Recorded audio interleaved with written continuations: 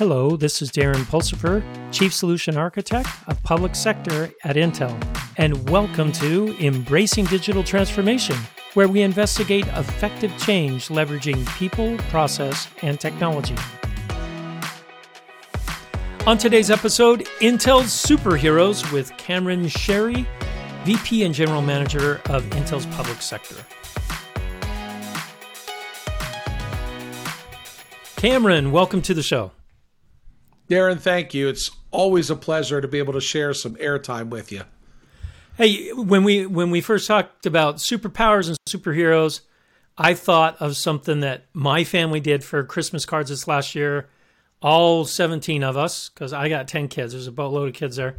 We did a Christmas card of superheroes. You guys will see the picture. It'll show up on the podcast video. Check it out. It's pretty funny. But we're not talking about my family superheroes. Today, we're talking about Intel's public sector superheroes and their superpowers. I love it, Darren. So excited. So, Cameron, let's first talk about you. Let's give just a brief background. Where'd you come from? Because you're new to Intel, and you bring some new insight into Intel and some energy into the public sector team. Sure thing, Darren. Thank you. So as everyone mentioned, as you mentioned, my name is Cameron Sherry. I come to Intel very humbly and honestly through what I would like to think is a pretty interesting career, Darren, but I'll let you and your audience judge that. I started my career humbly working for the world's largest privately held staffing company. What that introduced me to was a passion for technology. I had no idea where I was introduced to a software application called PeopleSoft that I became very fond of and ended up learning pretty quickly. What that led to was an extraordinary opportunity for me to help build the world's first cloud computing company. It was a company in Annapolis called US Internetworking. And I think we were really kind of ahead of our time. So much so, Darren, that 7 or 8 years before the term cloud was coined, I'll never forget the night we were having a few adult beverages sitting in Pusser's Pub in downtown Annapolis, and we created the tagline, Software as a Service. Now here's the context, 1997. Wow. So let that sink in a little bit. So that's pretty cool. And then I seem to have found my way through private equity, working for federal systems integrators like Northrop Grumman and General Dynamics, where I really caught the passion for supporting a mission. And that's really what drove me through those companies, was really supporting just the amazing people and customers within public sector. I've also been the Chief Technology Officer at Dell Technologies for a spell, and now very proudly and humbly, I've got the great honor to lead just an amazing, small but mighty team here at Intel Public Sector. All right, Cameron, so why did you come over to Intel? I mean, you were at Dell. Right in the cat seat. CTO job is a cool job, right? It is. I've been there myself. It's a fun job, great technology, driving tech. But now you take on a big whopper of a position at Intel as general manager of public sector. Why? Why would you do that? It's interesting, Darren. Dell's a great company. I had an amazing job there. Really, really great customers. Just a marquee brand. When Pat Gelsinger decided to leave VMware and come back to Intel, I felt the earth shake. Been in this industry a long time, and if you haven't followed just the incredible career of Pat Gelsinger, but also our great company, you had to have been asleep or under a rock if you didn't feel the earth shake. And I took notice. Pat came back. He started to build a little bit of a leadership team, and he brought on Greg Lavender, who's another icon in the industry and another person that I admire very much based on their leadership, their ability to drive teams and change and transformation. And although I loved my job at Dell and still do to this day, I felt a calling because what I saw Pat doing was looking to reinvigorate an iconic American brand that, quite frankly, did a brilliant job innovating, built an industry around our technology. We just seem to have lost our way because of a lack of leadership for a period of time. And when you get a leader that takes the helm of a company like Pat Gelsinger, you know things are going to happen. And so I heard that calling, and I was very, very interested. I've been a partner and a customer of Intel for many, many years. Huge fan of the technology growing up in operations because, look, there's competitors out there, and I love our competitors, Darren. They keep us sharp and on our toes, but they're not Intel. We're the company that put the silicon in Silicon Valley. You know, we are an iconic American brand, and I heard the calling, and I wanted to be part of the work it was going to take to get us back to that brand status. So yeah, you like hard things, don't you? Darren, not only do I love a challenge, but I believe in the underdogs and the underdog story. There's amazing people at Intel. They don't realize they're all amazing, which is the greatest part of all of it because they have such humility and humbleness. But there's amazing people here. We're doing some extraordinary things. We have a great business, and people do the right thing all the time. And you don't find that often in companies. And the fact that we're rooted in that culturally is inspiring. So let's talk. I mean, Pat has been talking to us, and we've taken that into the public sector quite a bit on Intel's superpowers. And I think there's even more than the 4 that Pat talks about, especially in public sector. Let's talk a little bit about those superpowers and how that's helping public sector. Sure. So first of all, we recognize, right, what are the 4 superpowers as we see them, and why do we think they have such a profound effect on I'll say mankind and humanity in the world, right? When you think of what's going on in the world. Ubiquitous compute. So when you think of that, it's pretty incredible. Well, let me list the 4. So ubiquitous compute, ubiquitous comms, I believe, right? The network piece, artificial intelligence, and I'm going to forget the 4th one, Darren. I always do. And it's so right in front of me. Edge to cloud. It is the most pervasive thing today. Got to have a little bit of fun with these podcasts, right? Yeah, absolutely. Making sure you were on your toes. Yeah, thanks for the test. Let's look at ubiquitous compute to start.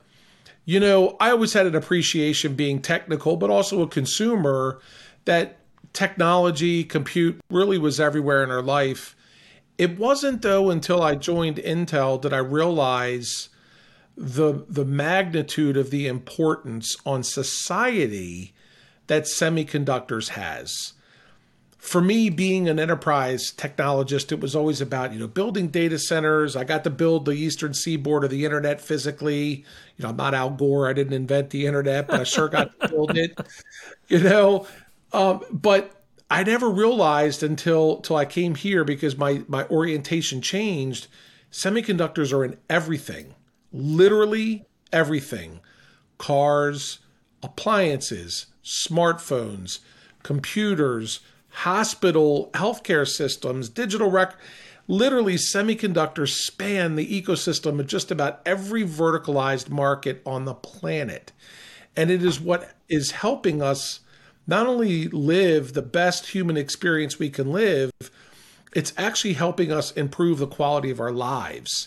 It's giving us better situational awareness, etc. So ubiquitous compute really means something to us more than just some cheeky marketing tagline, because we do recognize when you look at that, I'm saving people's lives when I apply our superpower to healthcare. I'm protecting the homeland and civilians when I think of applying it to a national security mission. I'm helping improve and advance scientific research to look for things like cures for cancer, maybe have us not just put a person on the moon, but maybe live on the moon one day. Who knows, right? One can dream. So it's really extraordinary. So that superpower in itself is fascinating.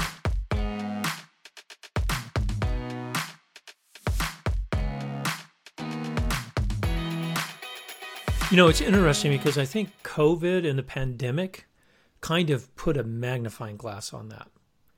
When you look at the sheer number of people that were still able to work and schools were still operating, albeit not perfectly, but our kids were still learning. And that's all because of silicon. Darren, that comment, I paused because I wanted to let it linger there for a moment because of the power of what you just said. And yes, unfortunately, it took the pandemic for us to recognize the true value of it. Now, I'm an optimist eternally. I guess, born an optimist. I'm going to die an optimist, and I'm even optimistic about dying, Darren. Let me be clear about it.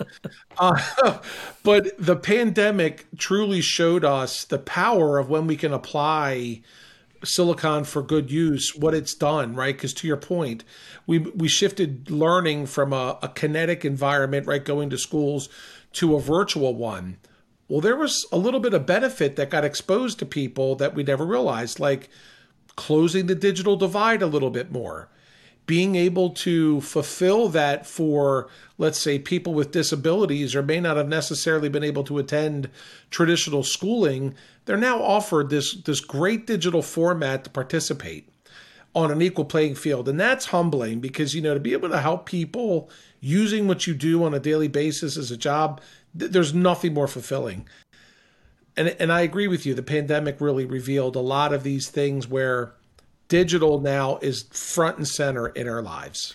This brings on to the next superpower, which is the comms side of thing. Because if you just have silicon out there without it being connected, it can't realize all the potential that can have. And we saw a huge uptick in comms, and 5G kind of got a kick in the pants, which it needed to be adopted with the pandemic as well. And I'm glad you brought that up. Even today, I've got a bunch of high schoolers. I got 3 high schoolers. They all have Chromebooks now, where before it was, well, you check the Chromebook out for this one class and you hand it in at the end of class.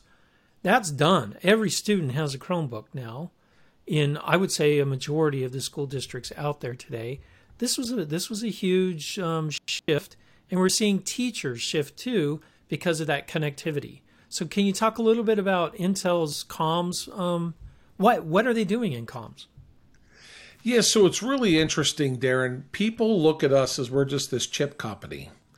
I don't know if people understand the entire portfolio we have for interconnect, right? Because interconnect, as you mentioned, is so important. I mean, the work that we do out of our NEX division and how we're connecting people is the other superpower for a reason. And to your point, look, there are times and there are certainly mission scenarios where we're disconnected, where refer to superpower number 1 makes it so important because I can then bring the technology closer to the data. And should, let's say, I'll use a military example in this instance, you got a warfighter in what's called a DDIL environment, a disadvantaged or a disconnected environment. They're still able to use the compute locally and the information they have to be able to execute on that mission. When they reconnect to whatever comms they're using, whether it's legacy 4G, 5G, the upcoming 6G, or some sort of wireless, then they can continue to get better connectivity and up-to-date information with regards to data and its transmission. But if I go to the education scenario that you talked about, Darren, interconnect is vitally important. Getting access to data, the streaming, the video content, everything else is just so vitally important. And I don't think people realize just how powerful it can be. Now, we have gaps, right? We still have areas of the country and the world that are not able to participate in the digital economy. What's fascinating is, and I'm sad to say this, closing the digital divide in the United States is becoming much harder than it is in developing countries. Developing countries are able to leapfrog us because they're investing in 5G, 6G, non-terrestrial comms. Now, there's issues associated with that as well, but they're able to invest in that and close the digital divide much faster. But to your point, that superpower is equally as important because, let's face it, connections is one of the fundamental basis of being human, and being connected to others, one of the most fulfilling things you can do. Oh, I totally agree. And you mentioned a little bit about edge to cloud, especially with the warfighter. And this is dear to my heart too, because I've been doing a lot of work in that DDIL environment and architectures around DDIL. tell us a little bit more about Intel's and their edge to cloud strategy, and that, why is that important to us, and what do we have on the truck to help public sector in this space? Darren, it's fascinating. Cloud and edge and, all these interesting trends that come into technology, they have a profound effect on business and on mission. And I know people have talked about cloud for a long time, and people are like, is it a fad? Is it a trend? Well, there's a big difference, right? A fad is we're all not walking around with mullets anymore, thank God. Right? Oh, no, they're coming back, man. They're coming back. Let's hope not, Darren, right? But a trend, a trend rather than a fad is something that has the opportunity to help us progress and grow and learn how to adopt new methodologies and new things. When I look at edge to cloud, because the underpinning capability is compute and interconnect, we play a significant role. Now, we have to do it with our ecosystem partners and our OEMs, right? But edge to cloud, what it provides, if you really harness the true power of not only the silicon, but software, you can secure workloads, you can do more high assured computing, but what it affords you the opportunity to do really is interoperability. So I can move workloads from an edge to a cloud or to a traditional data center very seamlessly when I'm using open standards and core technologies in that edge to cloud strategy.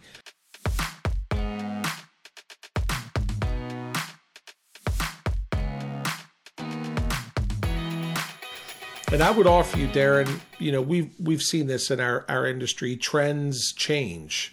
When we started many, many, many years ago, when computing was for the elite and the educated, it was mainframes, right? And supercomputers, because that's the only institution that could afford them. And that was okay, right? So it was this centralized model that everyone logged into.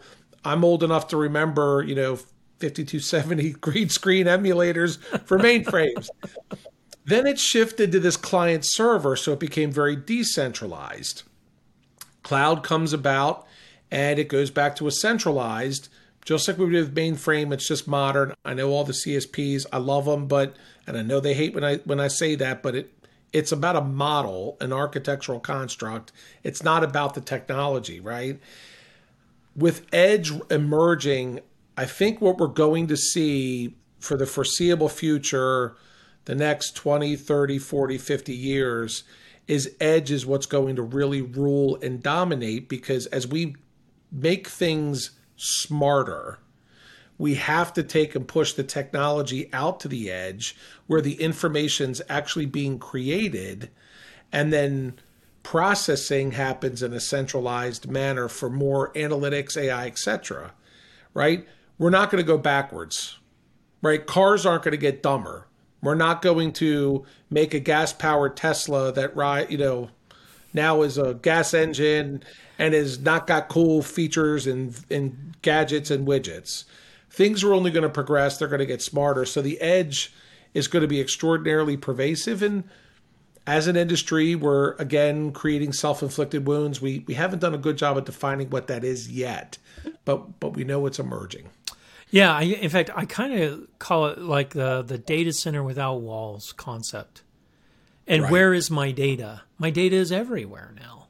And how do I make intelligent decisions based off of all this data collected and processed everywhere, right? Including a cell phone or a sensor or a camera, or in the industrial space, in motors and pumps and things like that. Those are becoming intelligent, which leads to our next superpower, artificial intelligence, right? And people Absolutely. Don't know this about Intel. We have one of the largest artificial intelligence portfolios in the world. Darren, this is why I love this company.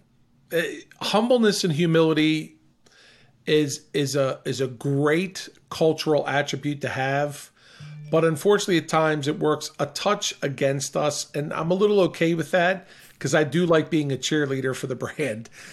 Look, artificial intelligence, here's a few things that people don't know what might surprise them. First of all, we have a software portfolio that is extraordinary.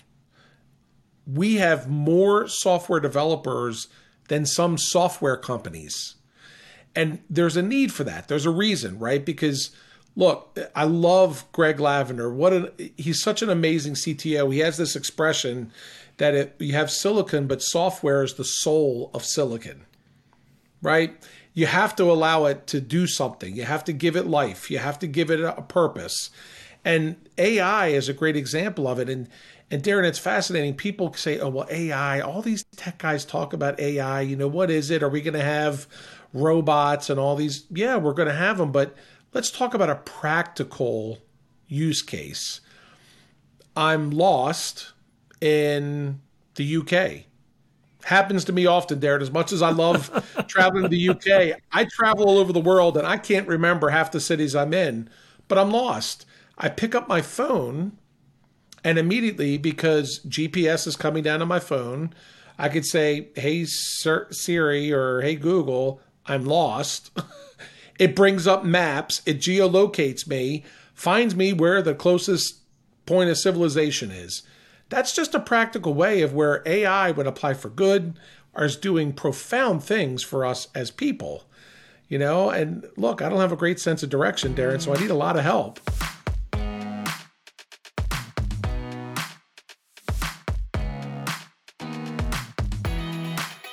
Now, we're also seeing, because Intel, that ubiquitous compute and the advanced comms that we have, we're seeing more of these edge devices become intelligent, and we're actually decreasing the amount of data that needs to move off the edge and into the data centers, because we are running AI algorithms to infer on the edge what we're looking for.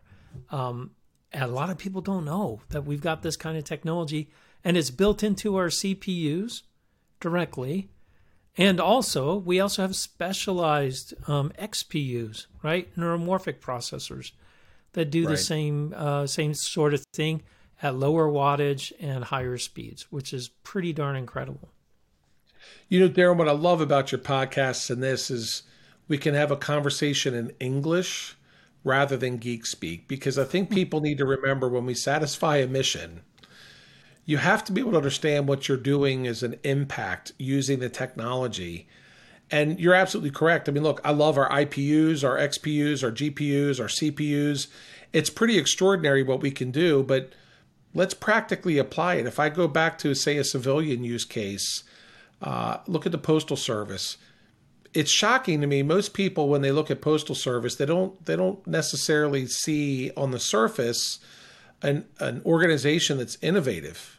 But when you think of the next generation delivery vehicles, the amount of sensors that are on that thing and what it's doing, it's as modern as Google Street View, the cars driving around mapping certain things. When you look at postal service centers that do mail sorting, how they're applying what you just described in our portfolio down to these kinetic sorting machines so that they're getting smarter about where mail goes and safer mail handling and all these other extraordinarily positive things. They're leveraging technology to scale. And it's pretty extraordinary. We look at other use cases, Darren. I think of first responders. Being able to put more silicon in law enforcement vehicles to do smarter things to create better situational awareness. It's all about affecting the human in that mission environment in a more positive way, giving them more access and information, but in a consumable, humanly consumable format. And Darren, that's the piece we miss all the time from an AI perspective. We get so geeked up talking about the tech, we forget, like the simple example I told you about in the UK before. In a few seconds, I can visually look at something and ingest 600 different data points within a split second, just visually presenting the data effectively. Yeah, and when I look at our hardware and our software portfolio, that's the power of what we do as Intel. Now, look, some of these things are aspirational. What I love about our company is we do bring a bag of parts that are very relevant. We have amazing partners in our ecosystem that help us bring that together to create real solutions. And I'm being very careful with my words here. And then you've got partners in the last mile, that critical last mile that every customer needs us to help us integrate those solutions in that mission environment. It really is a great place in the ecosystem to be because we are innovating. So that's one thing I really want to come up with our superheroes. Our superheroes are our employees and our ecosystem. Absolutely. And this is something that always kind of shocked me. We have one of the most incredible ecosystems to bring solutions to market. And we don't even bring the solutions to market. It's amazing. Even some of our competitors we work with to solve really tough problems for national defense or for public service. And I think the reason why, and one reason why I love this team that I work on in public sector is because we are making a difference in lots of people's lives, day-to-day lives, the things that we're bringing about today. Well, Darren, I mean, just a testament to that, and I hope these people don't kill me, but I need to mention them because I admire them a lot. Being able to hire the people we've been able to hire, like retired admirals and generals and chief warrant officers, we've got an amazing team here that helps us every single day remember who we serve. Look, I'm very proud of our company. I'm proud of our tech, our innovations, all these different things, and I'm proud of our people. But without those people helping us remember that it's us and the ecosystem we've created, because we did create that. Let's be very honest here. To serve this great mission, and not just our government, but governments worldwide and our allies and all those things. It's a pretty humbling experience, but you're right. It is all about the people. Yeah, no, I agree. So Cameron, thank you for making my 100th episode enjoyable. I'm honored. Right, you got the privilege of being number 100. Darren, I'm so honored. Look, these are great podcasts. I hope people are getting the value out of them that you and I know we see out of them, and it's really extraordinary. And I can't thank you enough for continuing to carry this torch. Hey, thanks a lot, Cameron, and thanks for supporting me in it. You never know when you get a new boss whether he's going to like what you're doing or not. So, I love you, Darren. All right, thanks a lot, Cameron.